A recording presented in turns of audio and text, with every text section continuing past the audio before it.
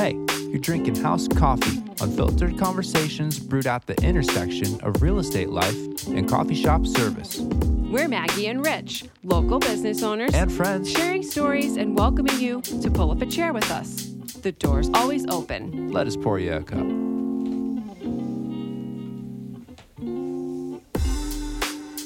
I had to fire someone last week. No. It was probably the hardest thing I've ever done.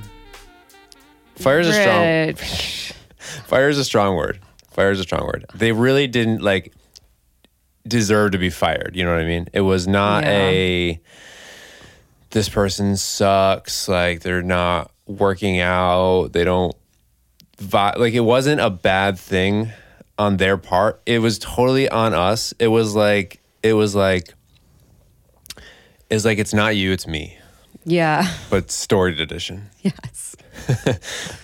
For sure. I felt bad because, nobody likes that. I had to do it on the phone. Oh, man. That's the worst way of being broken up with. Exactly. So I'm like, I didn't text it. I did call. We did have a conversation. I would have done it in person, but I'm never there anymore, Yeah. And that ultimately was the reason. That was the problem. So basically, we're in a transitional time right now, and we got people, Cass, who works for us, and right now is our longest standing staff. She got a cool new job, a big big kid job, and that's gone back and forth for several months, and then it's finally okay, start date is early October, so we knew we had to replace her, and other things going on around the shop just changed our hours and whatever. So we're just transitional. We've been thinking about the staffing situation because we also have Heather. She's our newest person, but she works also at Vischer Ferry. She's my first kind of hybrid staff. She's a gem. Yeah, she's great. So anyway, then we had this other newer person reach out to us, and she was a regular. Emphasis on was. I'm sure we'll never see her again. But she was a regular who just liked the vibes and good personality, energetic, and had filled out our online staff interest form that I have, because this is a pro tip, all right? I don't have an application or anything, and we're never hiring. If you ask, are you hiring? The answer is no. Yeah. But I do have on our website a staff interest form, which is a very low-key Google form that you can fill out, and it's just it's a questionnaire, okay? And basically, it's just it's running in the background, collecting people's information and interest and whatever, and so it's kind of self-electing people who would be interested in working at Storied. So it's a great way to collect potential people. And then when you are hiring secretly, you have a database of people that you can try to reach out to. So anyway, this person, she filled this out, and then she emailed us to say, hey, I filled that out. Just wanted to make sure we went through okay, So I'm like, all right, we got initiative. Yeah. It's just good signs all around. So I'm like, all right, well, we've been thinking about it. Let me reach out, blah, blah, blah. So we put that all together. So I am never at Storied anymore because I work at Vischer Ferry, and she was not interested in doing both, or just not able to do both. So when Heather started, she started at Vischer Ferry with me for a whole week. Then she went over to Storied, plugged in. I mean, there's a lot more to learn at Storied, but because of the precision that we have over there. But anyway, long story short,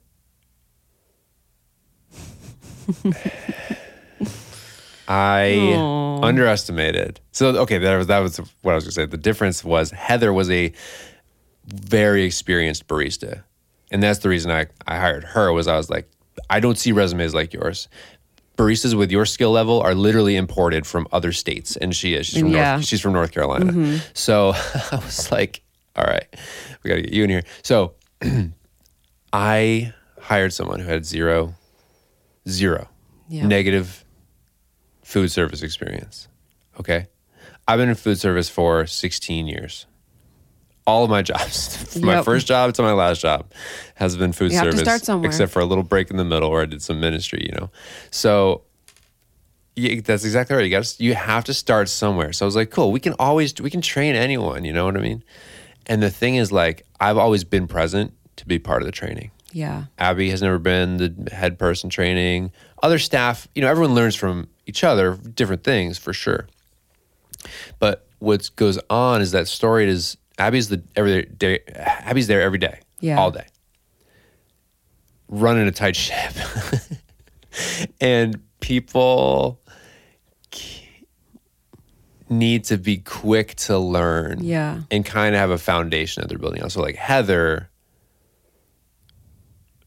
a little bit older, barista experience, food service experience, like very little. There was a lot you could take for granted with her, but with someone like this other person I had hired, there was zero you could take for granted, and I took for granted that reality, and then it just was like a situation where 2 weeks in, I saw the road ahead, and it was long. The road ahead to like getting them trained to a level where like they could be a little more independent was just so far off in the horizon. And we didn't have the resources to do, like, Abby doesn't have that ability or capacity. Let's call it a capacity. She could do it with enough time. Like, we knew it could work with more time. We just don't have more time. Right now we need someone we can literally plug in on some of our busiest days and like give a little instruction, and they can kind of like intuit what to do in certain situations, whatever. This person was going to be like just needing every single thing handed, you know, every single thing instructed. And it's like, we don't have that. We don't have the resources. We don't have the capacity. We don't have that infrastructure. I'm proud of you for making that tough decision, because I can just imagine how difficult it was for you, because you were the type of person who is like very sensitive to other people's feelings, and so I'm sure that it was a really tough conversation. It was gnarly. It was. I can just. Because she was not, you know, didn't expect that per se, and like. But better. I mean, it was probably for the better. It's just like better to happen sooner. Yeah, that was my thought was like this. It was like, I was like, this is it was one of those things you just know it's the right move, you know. It's the worst move, but it's the right move. So I don't know what your takeaway is from that, but the takeaway from that is Storied is hiring. Yeah, well, I mean, hey, we got a staff interest form. Fill out the staff interest form. Check it out, storiedcoffee.com/staff. Or it might be /hiring. It might be /hiring. I'm not sure. Obviously. So that's a fun little story for you. There are a couple names from that thing that are more recent that people reached out. I've had 3 different people now apply who both have food service experience or interest and book selling interest. And I'm like, oh man, that's an indicator that we're on the right track, you know. We've got the people identifying Storied as a book place. Yeah. Also as a coffee shop, which is exactly what we're moving toward. So that's cool. And I'm trying to get the next person I'm trying to get in. I'd love for them to have food service experience, which, you know, check on a couple of these people. And then also tap their like book shop experience, because, you know, we got all those books in there, but they got to be organized. They got to be like, we got to figure out how to market them and sell them and get them in front of people. And answer, like, if you're somebody who likes to read, you know, you can talk about, like, if someone's like, oh, have you read this book before? They can maybe be like, no, I haven't, but I know that author or whatever. Yeah, exactly. Yeah, that'd be great, because I collect books, but I don't read them. Yeah, and I listen to books. Exactly. But you probably have listened to more books than I have. I don't know. Read, if I had to guess, in life. So anyway, that's a fun little thing. Bummer. For you. Yeah. Well, it is probably for the better. it's for everyone's sake. You know what I mean? Yeah. It's for everyone's sake. And that's just, it's hurtful. Yeah. Disappointing. Like I said, I texted Abby. I was like, I wouldn't expect to see her again. You know? But anyway.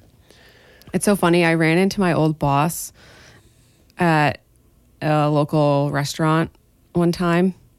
Recently, very recently. I worked for a small startup in my early 20s. And I was let go after 6 months. And I was devastated. Devastated. Like, it was awful. But it was actually for the better. Yeah. Like, if I'd stayed working at that company, it was a software development company. What would I have done in a software development company? Wouldn't have started a home staging business. Yeah, well. You know? But luckily, like, we were very cordial. He actually bought me and Brandon a drink. It was really nice. And, but it's so funny because when he was having drinks with somebody else, I think he was like a local. Oh, you mean like recently when you ran into him? Yes. He bought you guys drinks? Yes. That's nice. Yeah, like a month ago. Nice touch. And he was having drinks with someone I didn't recognize, or dinner at the bar. And he introduced me and Brandon, and like we were like laughing and stuff. And he said something like off the cuff, like, yeah, and then we were so horrible, she decided to quit or whatever. And I wanted to be like, no, like, you are totally changing this narrative. Like, you let me go. Why like try to save face in front of everybody? Yeah. That like I quit. Whereas like that was definitely not the case. Yeah. But yeah. Anyways, that was just like, it was like, you'll run into her and the person you're talking about, you'll probably cross paths again.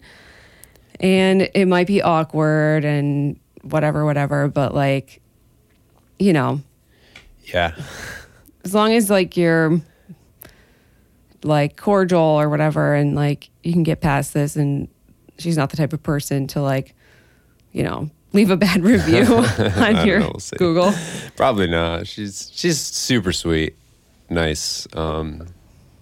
Yeah. You know, and would have been, she had the energy level. Like, there's just so much that was good, and it just was not a situation that was going to be tenable though on our end. I'm sorry for your loss. Thank you. What have you been listening to? I was just going to ask, what have I been listening to? Okay, you beat me. Okay, I have two things. Have you heard, you probably have, but when you were a young lad, did you listen to Dashboard Confessional? Sure did. Okay. Still do. Really? Okay, cool. Wow. That's like the first time I think we've ever like, well, it's very moody music. It's like some of the original. Yes. I don't know if it's some of the original emo, but it's early on. Like, yes. Early, like the year 2000 was. Yes. I think one of his first records that. Yes. I had. So I was scrolling on Instagram, as one does, and someone I follow had Hands Down as like the background music, and I was like, it instantly brought me back to a time and place in my life. And so I was like, I need to like listen to this to like just be done with it and get it out. And so for like a day, I was just listening to Dashboard Confessional, and like, that's great, in my car, like screaming infidelities and like all the like classics. And then I started hearing some of like the like crossover songs. Like they did a crossover with Post Malone, and I was like, wow, that's pretty cool. Anyways, but so that's one thing that I've been listening to. And then the other thing, sick. I completely binged, neglecting all of my responsibilities for the day just to finish this podcast. I literally binged it in one whole day, and I'm not sorry about it. It's called Scamanda, and you can find it wherever you listen to podcasts. Highly recommend. It was like, I was on the edge of my seat, and like finding myself like bopping my head to the theme music and being like, oh, I want to listen to the next episode. Without giving too much away, the podcast is about this young woman who is diagnosed with cancer and starts blogging about it, and something about her diagnosis isn't adding up, and like people start looking into it, and it's you just got to listen to it to hear this. Scamanda. Yeah. Wow. Her name is Amanda. Amanda C. Riley. And I feel like I've heard that name now that you say it. Oh, she was in the news. Yeah. It was a big story when it broke.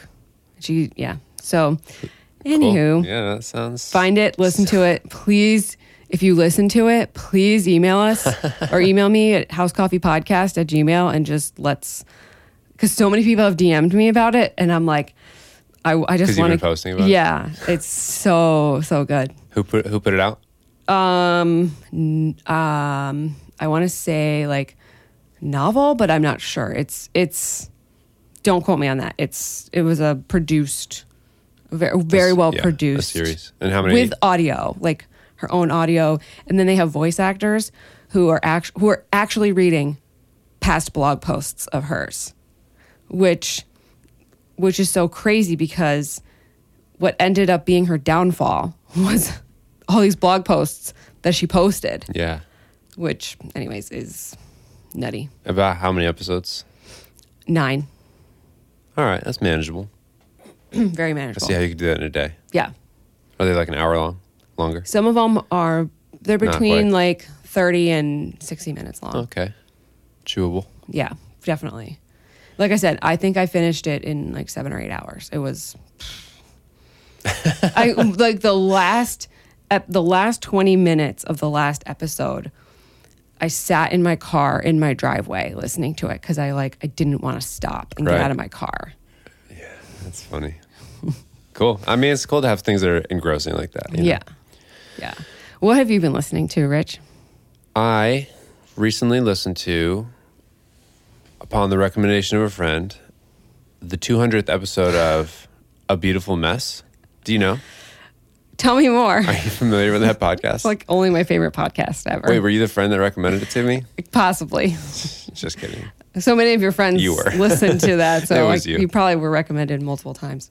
And that was cool because we just did our 20th retrospective and they did their 200th retrospective. Mm-hmm. So I was kind of like comparing notes with them on that.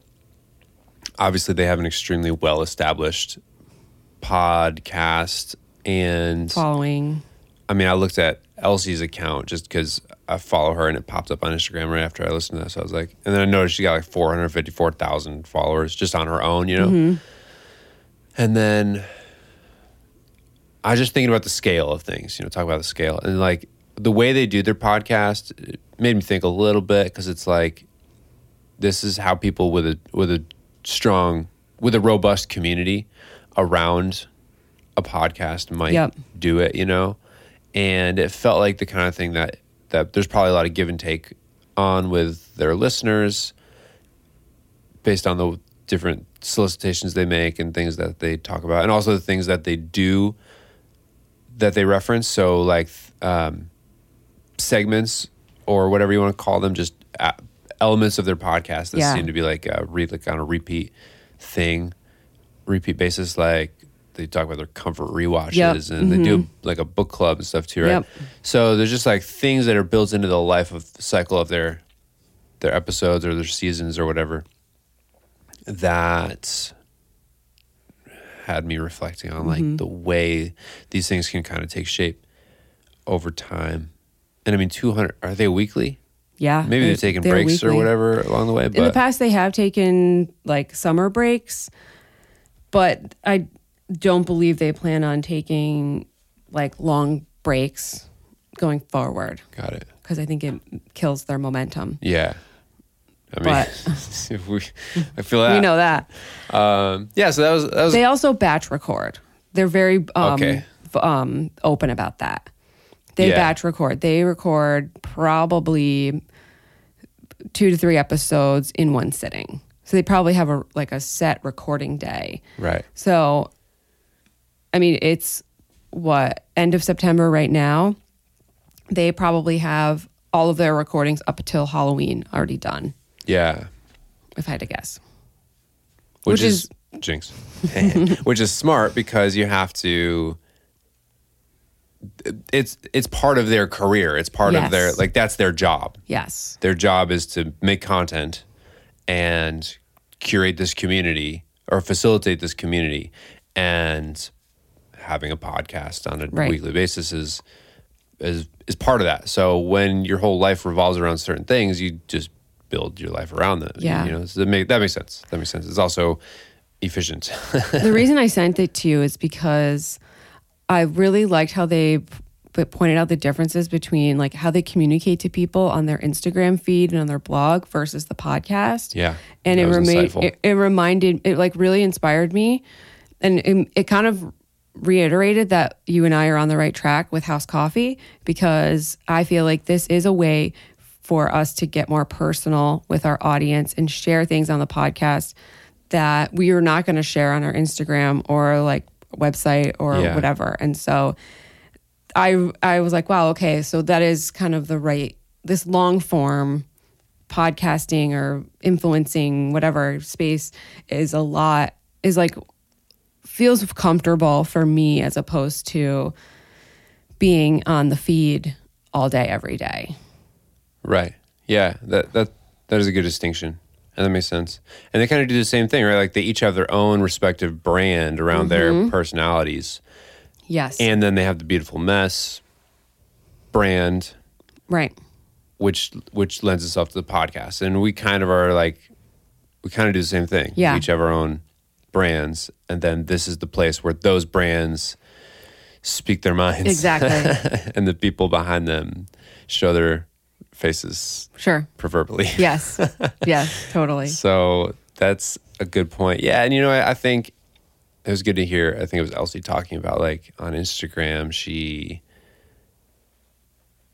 has to be a little more fake. You have to be a little more fake on Instagram, or like because you have, or even in writing, you can't help but edit that as you go, or like you learn the hard way. You need to edit it based on not poor feedback, but like mean feedback or whatever. But on the mic, you can just. Because the tone of voice is different when you're speaking something. Right. As opposed to writing something. Yeah, she made that point. So that's cool. That was insightful. Thanks for sharing that. Mm-hmm. Yeah. So what shout out to Beautiful Mess for 200 episodes. Congrats, guys. Yeah. We'll get there one day. Because we know you're listening to our podcast and you're going to receive that. Yeah. Well, today we're going to hear from you, Maggie. Yeah, I can't wait. We have an intriguing question. Yes. We're going to talk some staging stuff. Mm-hmm. I'm here for it. Yeah, and you know what? It's cool because I do a lot of talking on this mic in my estimation. So, to stage or not to stage? That is the question. You stage houses. Yes. Which we've talked about in the past. Yep. How you got into that, what that kind of means. Quick, briefest recap of what it is you do. Good. Okay. So I have a real estate business where I buy and sell houses with my clients. And I also have a separate staging business called Welcome Home Co. And Welcome Home Co. is custom tailored staging to help you with selling your home, to make it feel lived in and loved. And that is something that I've been kind of doing. I looked back, probably real like actual full-on staging since 2018. And it's like I'm finally owning it.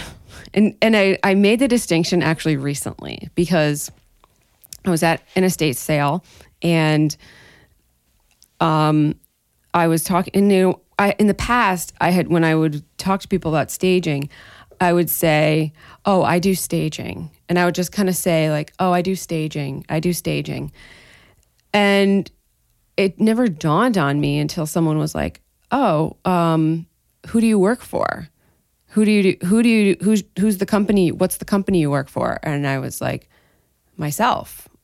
And they're like, oh, you have the business. You own a staging business. And I was like, and so like that distinction was so important for me to realize, because now when I talk to people about it, instead of saying I do staging, I'm like, I own a staging business, which is totally different. Yeah. And it comes out totally different than I do staging. And it's like kind of feels like I almost didn't want to like take ownership of it. Mm-hmm. But now very proudly, I'm like, I own a staging business. Right. And I'm buying this for my inventory. Yeah, that's cool. Well, yeah. Thanks. Shout out to that.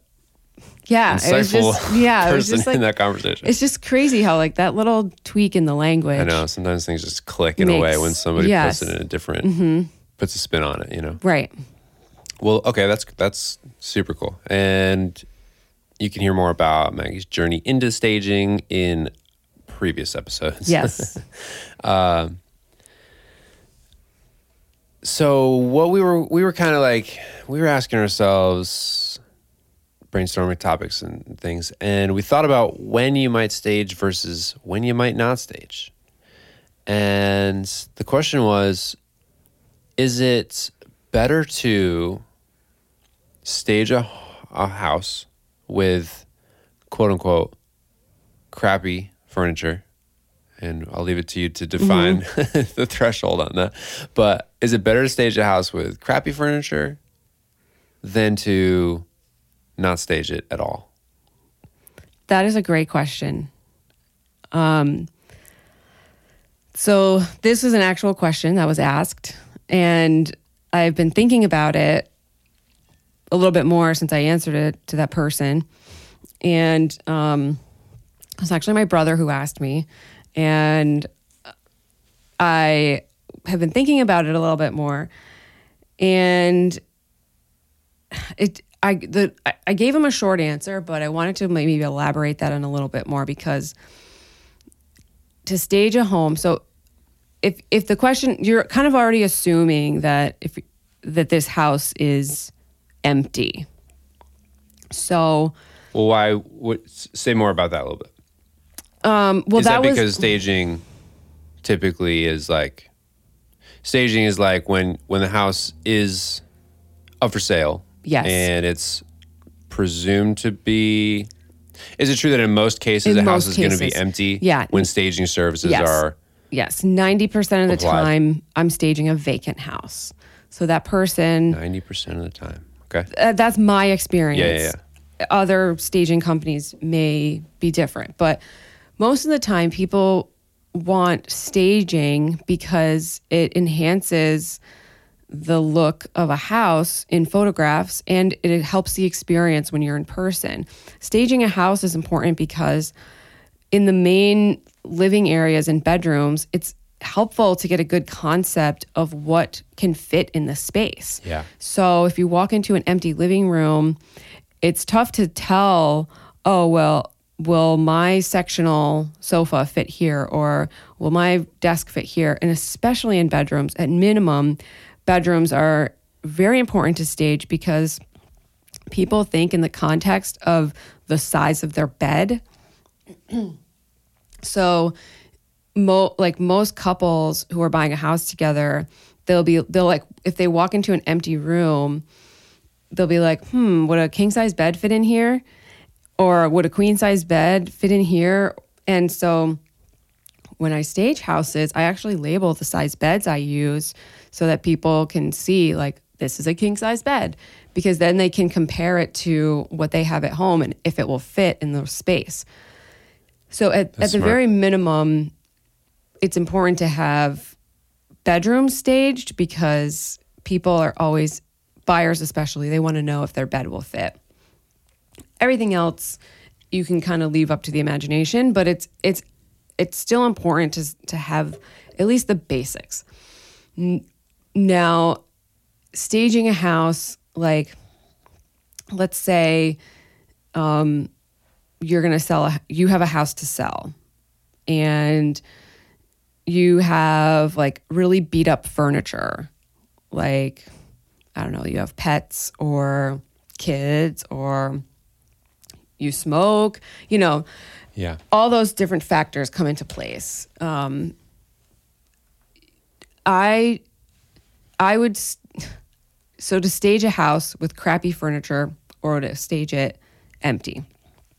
In this specific case, I would get all the furniture out of the house. It is better to leave a house empty with no furniture than to stage it with crappy furniture. And the reason is perception is everything. If you have crappy furniture that's beat up, that has stains on it, that has like smell, that kind of has odors from like your kids or your pets or smoking or whatever, that's all people are going to see. They're just going to notice the bad furniture you have that's ripped up or torn or worse.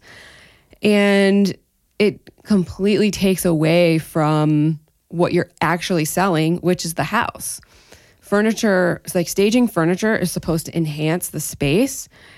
In fact, when I stage with Joe, oftentimes we will have not a debate, but we'll go back and forth of whether or not we want to put something on the wall or leave the wall blank or put a pillow on the sofa, because you're not supposed to notice the furniture in photos. That's my philosophy when I'm staging. I don't want people to really notice the furniture. I want people, my job, I'm hired to help sell the house. So if the furniture is a distraction, I think the case is the same as like, should you use elaborate, sparkly, amazingly like, what's the word I'm looking for? Like expensive furniture, or leave it empty? And I would probably, I think I have the same answer for that. Like if it's a distraction from what you're trying to sell, which is the house, then leave it out. And I don't know, put painter's tape on the floor in the shape of a bed or a sofa. I honestly feel like that's... Have you seen that done? No, do but... that? Maybe potential buyers. But, I mean, that's what I do sometimes when I'm measuring for furniture. I'll just measure out the dimensions and then put painter's tape on the floor. Yeah. I do that when I'm hanging stuff on the walls too. Sometimes, not all the time, but I feel like it's better to do that than to put excessive furniture or worse, like terrible furniture in a space. Got it. Well, there's your hot take, people. Yeah, that's my hot take. And the solution, so you might be thinking like, Maggie, you stage homes. Like, why would you want to, you just spent the first, few minutes just talking about the importance of staging. And my solution to that is if you're selling a home and all you have is beat up furniture, you can hire someone like me and I will come and stage the home. You could go out and curate and get your own furniture and stage, but more than likely, people who are selling a house, they don't want to have to deal with that hassle. So there are programs out there online that will virtually stage a photo for you. So you can still go forward and take the photographs or hire the photographer to take the photographs. And you can send the photographs to a company like Box Brownie. And companies like Box Brownie, not sponsored, but hey, if you want to, just kidding. I was literally thinking the same thing. They will Photoshop furniture into the photos. And it's like a cost per photo. So if you have a bedroom or a living room or whatever, you can have them virtually staged with photographs. In my market, in the Capital Region, upstate New York, if you virtually stage a photo, you have to include the vacant photo as well in the listing photos. And you have to say in the photo that it's been virtually staged. So, but I think that's better than doing nothing at all. That's cool. Did you say that was a requirement in New York to have those I don't know if it's a state requirement. It's a requirement in my multiple listing service, like my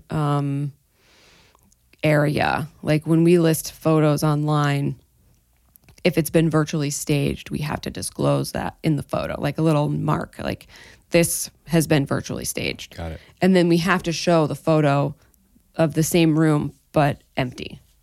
Yeah, that's cool. I mean, fair enough. That makes sense.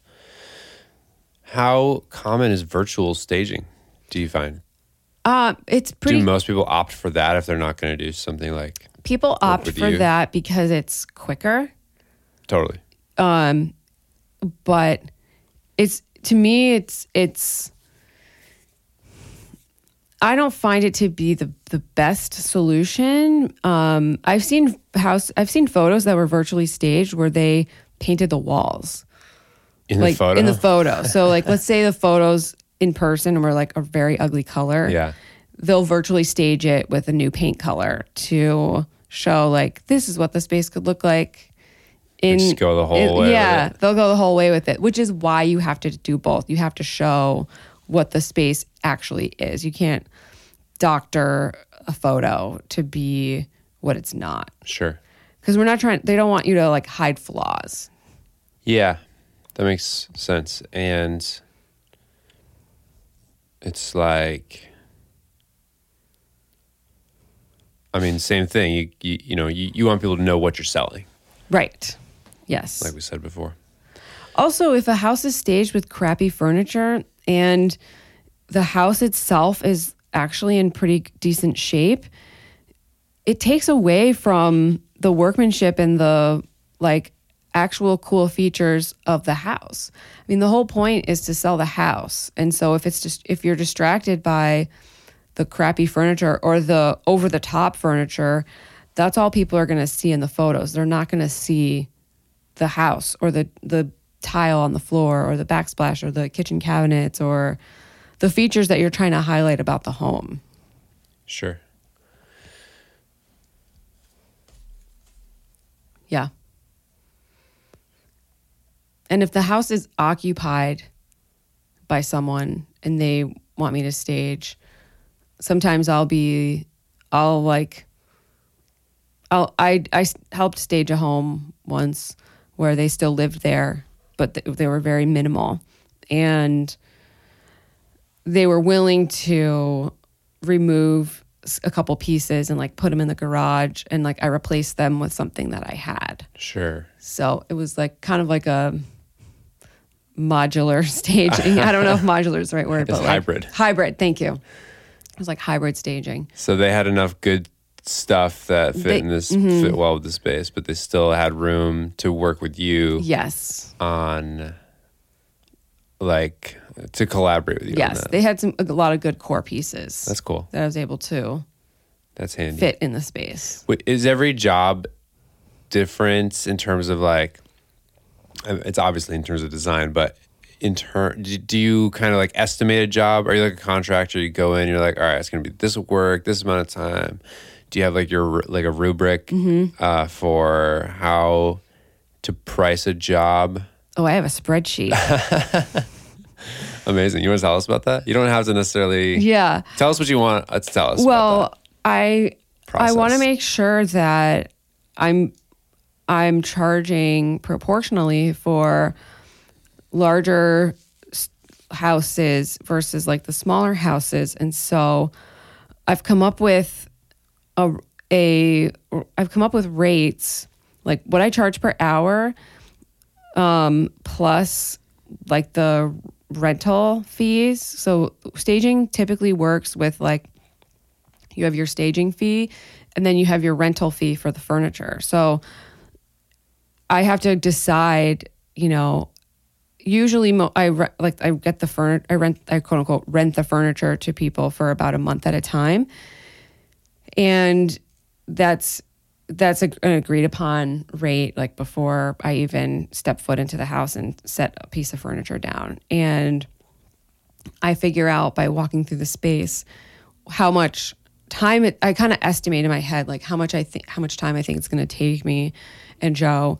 And that's how I come up with the estimates based upon the numbers I plug into the spreadsheet. And most of the time, I'm sure you do this too. I totally underestimate how much time it's going to take me. I think it's only going to take me 8 hours and it takes me 15. Yeah. Like, you know what I mean? So I'm trying to get better about like, okay, if I think it's going to take me 8 hours, it's probably going to take me 12. Right.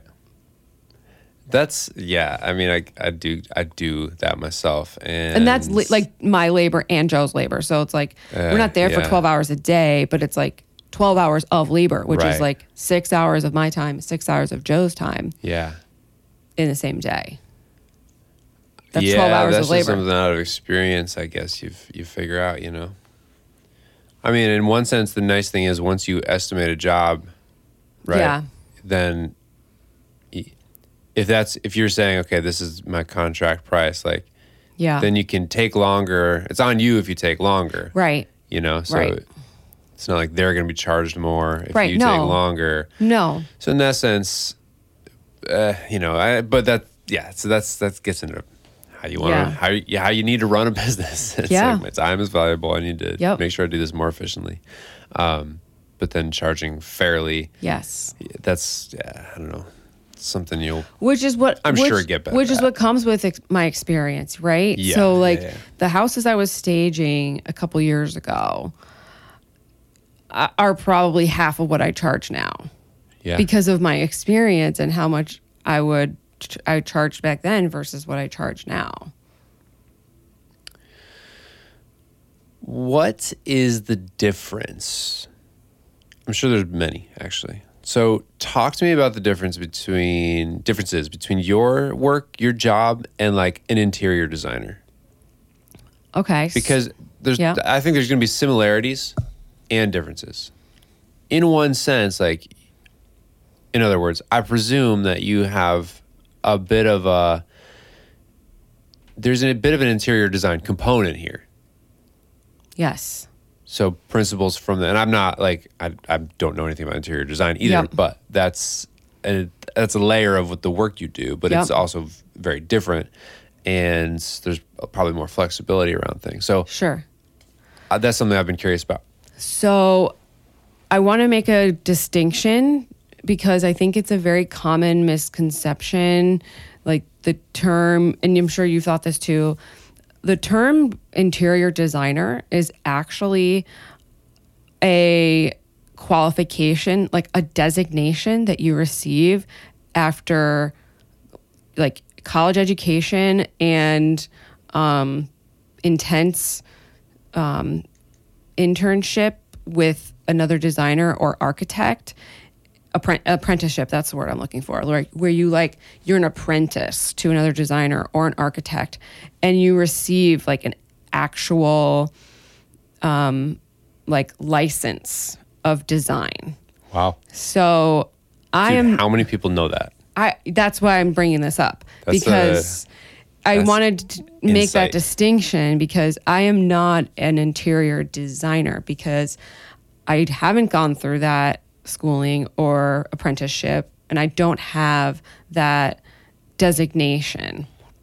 If you want somebody who is that person, check out Lee Owens. She's a local interior designer. She's amazing, and she's opening up her own firm in the Schenectady area, and I want to shout her out because she's just an all-around amazing person. We met at Pottery Barn, like so many of my friends, my local like decor friends, but she's an actual designer, and she's amazing. If you want to like, not to like plug my old podcast because I'm not even like on it anymore, but I did interview her on my old podcast, which was called Working Lunch. Yes. Super cool, dude. So, and I wanted to make that distinction because I don't want to take credit. I don't want to be like credited for a designation that I'm not. Yeah. So that's that makes. I mean, sure. Why would you? But who knew? I don't know. Yeah. I don't know how commonly known that is. Now that you say it that way, it's like you don't think about interior designer. Like yes, you don't think about that. Yes. I don't think about that on the level of architect. You know, I didn't realize I had to go to school, get a certification. apprentice and learn that trade according to these principles so that I can open a firm. Yeah, because as and a have designer, a whole thing around it. You have to understand the complexities of like homes. If you are like removing walls and putting in structural designs, like a lot of people will hire a designer to help them with an addition on their house or a renovation. And a designer needs to know what a load-bearing wall is and how to like do that, because they work in partnership with the architect. So usually if you're hiring a designer, you're making a big change in the house. I think, and most people think of designer and decorator as a synonymous word, whereas like I would probably categorize myself as a decorator. Okay. Because I bring in furniture. I'm not removing walls. I'm not adding things like structurally to a home. So that's a good distinction for me with thinking about it, because yes, I never thought about an interior designer. When I say those words or I think about that person and imagine it in my head, I'm seeing someone who's doing what you're talking about, decorating. Yes, they're installing moving furniture. They're like planning a space, but I didn't think that person was going to be saying, let's take this wall out. Like that's a whole other level of things. So you're saying a decorator would be a better word for what I do, what you do, and the kind of person I was imagining. Yes. When a real interior designer is more of an architect of a space. Yes. You learned me something today. They're not necessarily an architect. But I believe, and please correct me if I'm wrong, I believe if you are going to be considered a designer, interior designer, you have to study and do an apprenticeship with an architect. So you have that. So it's part of the designation. So you have the understanding of the structural components of building a house. Yeah, no, it makes total sense. So that's great. That's not me. That's an answer. That's a huge part of the answer to that question. So okay, put you in the category of decorator. Yeah, decorator. More so. And that's cool. So the difference between staging, what I do, staging and decorating, is decorating. I would like an interior decorator is somebody who does more permanent things, like somebody who's looking to refresh their space and maybe like repaint their walls or rearrange their furniture or help with like the feng shui, so to speak, of their space. And staging is more temporary. So I really just come in, decorate for a month, and then come back and empty the house. Yeah. Because it's just for a short period of time. And what I do is to help a house sell. And what's really awesome is I've been told by other agents of houses I've staged. In fact, oh my gosh, I don't know if I've told you this, but I recently just met someone who bought a house I staged. Did I tell you this? No. So the only reason I got to meet this person is because their agent is in the same firm as me at Gabler Realty. So a house I staged, Joe and I staged it. I ended up crossing paths with the person who bought this house. And it was at a Gabler event. And Gabler Realty is the company I work for, Clarivy. And she, like, when I met her, she's like, oh my gosh, you staged the house I bought. And I'm like, what? She's like, oh my God, I loved this and that. And I wanted to this. And she just like started just like gushing over how the staging helped her want to buy the house. Wow. And I was like, I don't know, that moment, it was just such a moment where I was like, wow, like I freaking love what I do. Because it is just, that feeling. It was such a good feeling to hear from the person who now lives in that house is saying like, what I did to the space helped her fall in love with the house. And then she's asking me like, where did I get my chairs? Where did I get this? Where did I get that? And it was just a really cool feeling. And I'm like, this is why I love what I do. Yeah. Yeah, right on. Yeah. Congrats. Thanks. Yeah, it was a cool feeling.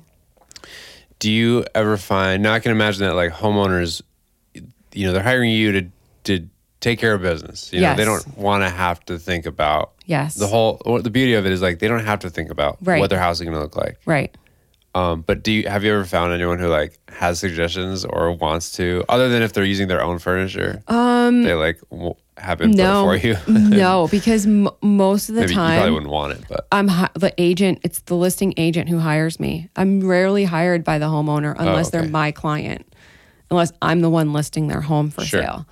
So I have had my own clients whose house I'm selling where they still live in the home, and actually I did stage a house recently for another agent, and it was a single guy who's had 4 children, like teenagers, like ranging from like college age to like, I don't know, middle school.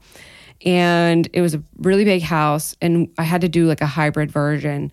And I actually had to, I staged his bedroom, and I was like, listen, and like this, you know, you kind of get a feel for people's personalities and what they're like. And like, I felt like I could like bring him up to his bedroom and be like, okay, take a picture of this bed.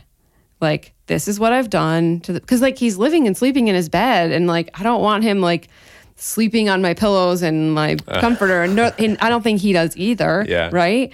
And so I'm like, you know, I'm staging your bed right now, and there's like pillows and like a bunch of stuff. And like, do me a favor, take out your phone, take a photo of the bed. And then like, when you go to sleep tonight, you know, you're going to remove all these things and you're going to like put them away on the side over here. When you have a showing for your house, take out your phone, look at this photo and do exactly this. Wow. Like, put the pillows here, put the blanket here, put the, you know, this is what you have to do. And he's like, oh, okay. Because it wasn't just like, oh, I made the bed and walk away. Like, if I do that on an empty house, I can trust that no one's going to mess around with it. Yeah. But if somebody's actually still using that bedroom and sleeping in that bed, like, and there's a comforter and a blanket and throw pillows and regular pillows and all this other zhuzhing that needs to happen, I still want it to look like the photos, because you're right. I have no control of that once I leave the house and I close the door. That's an interesting dynamic. It is an interesting dynamic. We're truly collaborative. Yeah. I don't know if that answers your question or not. Yeah, I mean, in a lot of ways. So I think, okay, so interior designer, great job, guys. Way to get those certifications. Yes. Interior decorator. Yep. Totally different person. And you're more in that category. But yes. But a huge distinction is obviously that your stuff is your choosing. You know, it almost doesn't matter what the homeowner thinks about the way it looks, because you're just trying to sell this place. And then the things you're doing they're not permanent, obviously. Right. So the choices there's just a lot more flexibility, I'm sure. Right. And an interior decorator would be someone who would, I mean, I don't know how much, have you studied that person's job at all? That's essentially what I did when I was at Pottery Barn. Okay, right. My job at Pottery Barn was actually called Design Studio Specialist. Oh. That's what they're called at Pottery Barn, which is confusing because the word design is in it, but they don't say you're the Pottery Barn designers. They say you're a design studio specialist. Yeah. And what I did as a design studio specialist was help people decorate using Pottery Barn furniture. Yeah. Cool. Well. Yeah. And yes, I made President's Club. say that again? I said, and yes, I made President's Club. What does that mean? It's just like you sell you have like a certain is that number another of sales. is that another Pottery Barn shout out? Yes. Word, shout out to the Pottery Barn customers of the world. Okay, cool. Well, that's pretty insightful. Is there anything we didn't touch on? I don't think so. I think that the takeaways for staging is if you have a house to sell, then you don't have to do it alone. You can, look for inspiration online. There's lots of other staging companies who stage places where you can get inspiration from, but don't stage with crappy furniture. It's better to put that stuff to the curb and get it out of the house. And if you don't have access to a stager or like furniture that you could use temporarily, do a virtual stage with a service like Box Brownie, or leave the house blank, because there's nothing worse than going into a house and it being like not what you expected for the buyer. There's nothing worse for a buyer to go into a house and have what their perception of the house is going to be, and then the reality of what that house is going to be when they get there. So you want to make sure you get as close to that as possible. Good, you don't want it. They're going to have an expectation in their mind. Most buyers look at photos and be like, wow, that house is amazing. I want to go look at it. And then they get there and then they're like, oh, it's not as good as the photos. Yeah. And you don't want that. Yeah, true. And I guess I'm not surprised by your answer that it's better to be blank than crappy. But like that's which seems counterintuitive. Yeah, exactly. Because it's Jinx. Like got me. Yeah, right. It seems counterintuitive because you want to say like I'm just being a perfectionist, or it's better to look lived in or whatever. There's all these reasons and excuses, but obviously hire me to stage the house. That's number one. Well, yeah. I wouldn't. I mean, I personally, I that's obviously I know that answer. Super cool. All right, well. If you're looking for inspiration on how to stage your home, you can check out Zillow Gone Wild. That is something I recently discovered. You recently discovered Zillow Gone Wild like 30 minutes ago. Yeah, and Maggie was very shocked that I don't follow oh my gosh. It is amazing. Wild, but it's insightful. So check that out. Or if somebody has specific staging questions or design questions or decor questions, I should say. Yeah, book a free consultation. I was going to say, Maggie. Like you can DM me. My Instagram is Maggie Fromm, or you can just email housecoffeepodcast@gmail.com and we could talk about it here on the podcast if it's a, more specific question that. Yeah, true. Do you have free consultations on the phone? On the phone. On the phone. I'm sure if someone reached out and was like, hey, can we chat? Yeah. I had one yesterday. Phone, but. Yeah. But I won't give someone a price unless I see the house first. Yeah. Yeah, that makes sense. Yeah. That's fair.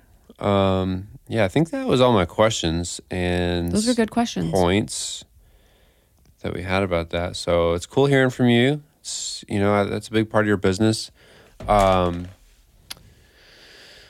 What's on the docket for next week?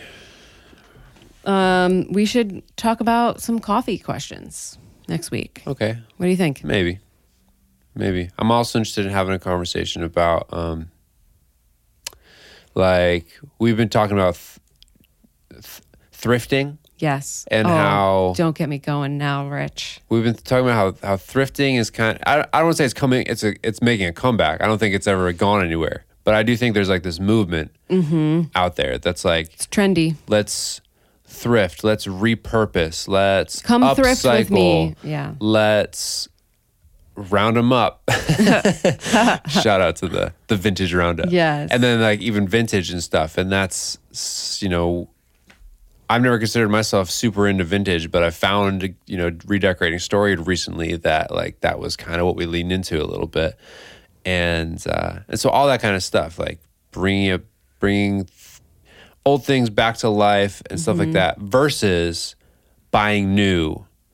And I mean, that could even pertain to houses, like not to say fixer upper, but like choosing an old house and making it work and come back to life versus buying something new and put together, you know? And there's definitely a difference between investment property and fixer upper and like an old house that just needs a new lease on life. So I think all those kinds of things would be cool to chat about. Yeah. In line with the recent experience you had that we can talk about I would love too. to continue this conversation. I could talk about this for hours and hours. Sick.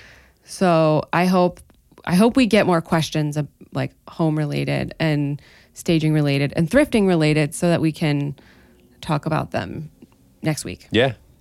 Yeah. Hit us with those thoughts if you got any questions, et cetera, et cetera. Yeah. You know the channels, but House Coffee Podcast at Gmail. Yeah, totally. And Instagram DMs. Yep. All right, y'all. Thanks for tuning in today. this week. Good hearing from you. Good talking to you? Yeah. Hearing from you? Yeah. We did get an email recently. It was good to hear from Kurt. Hey, Kurt. Among others. So, all right. Later. Bye.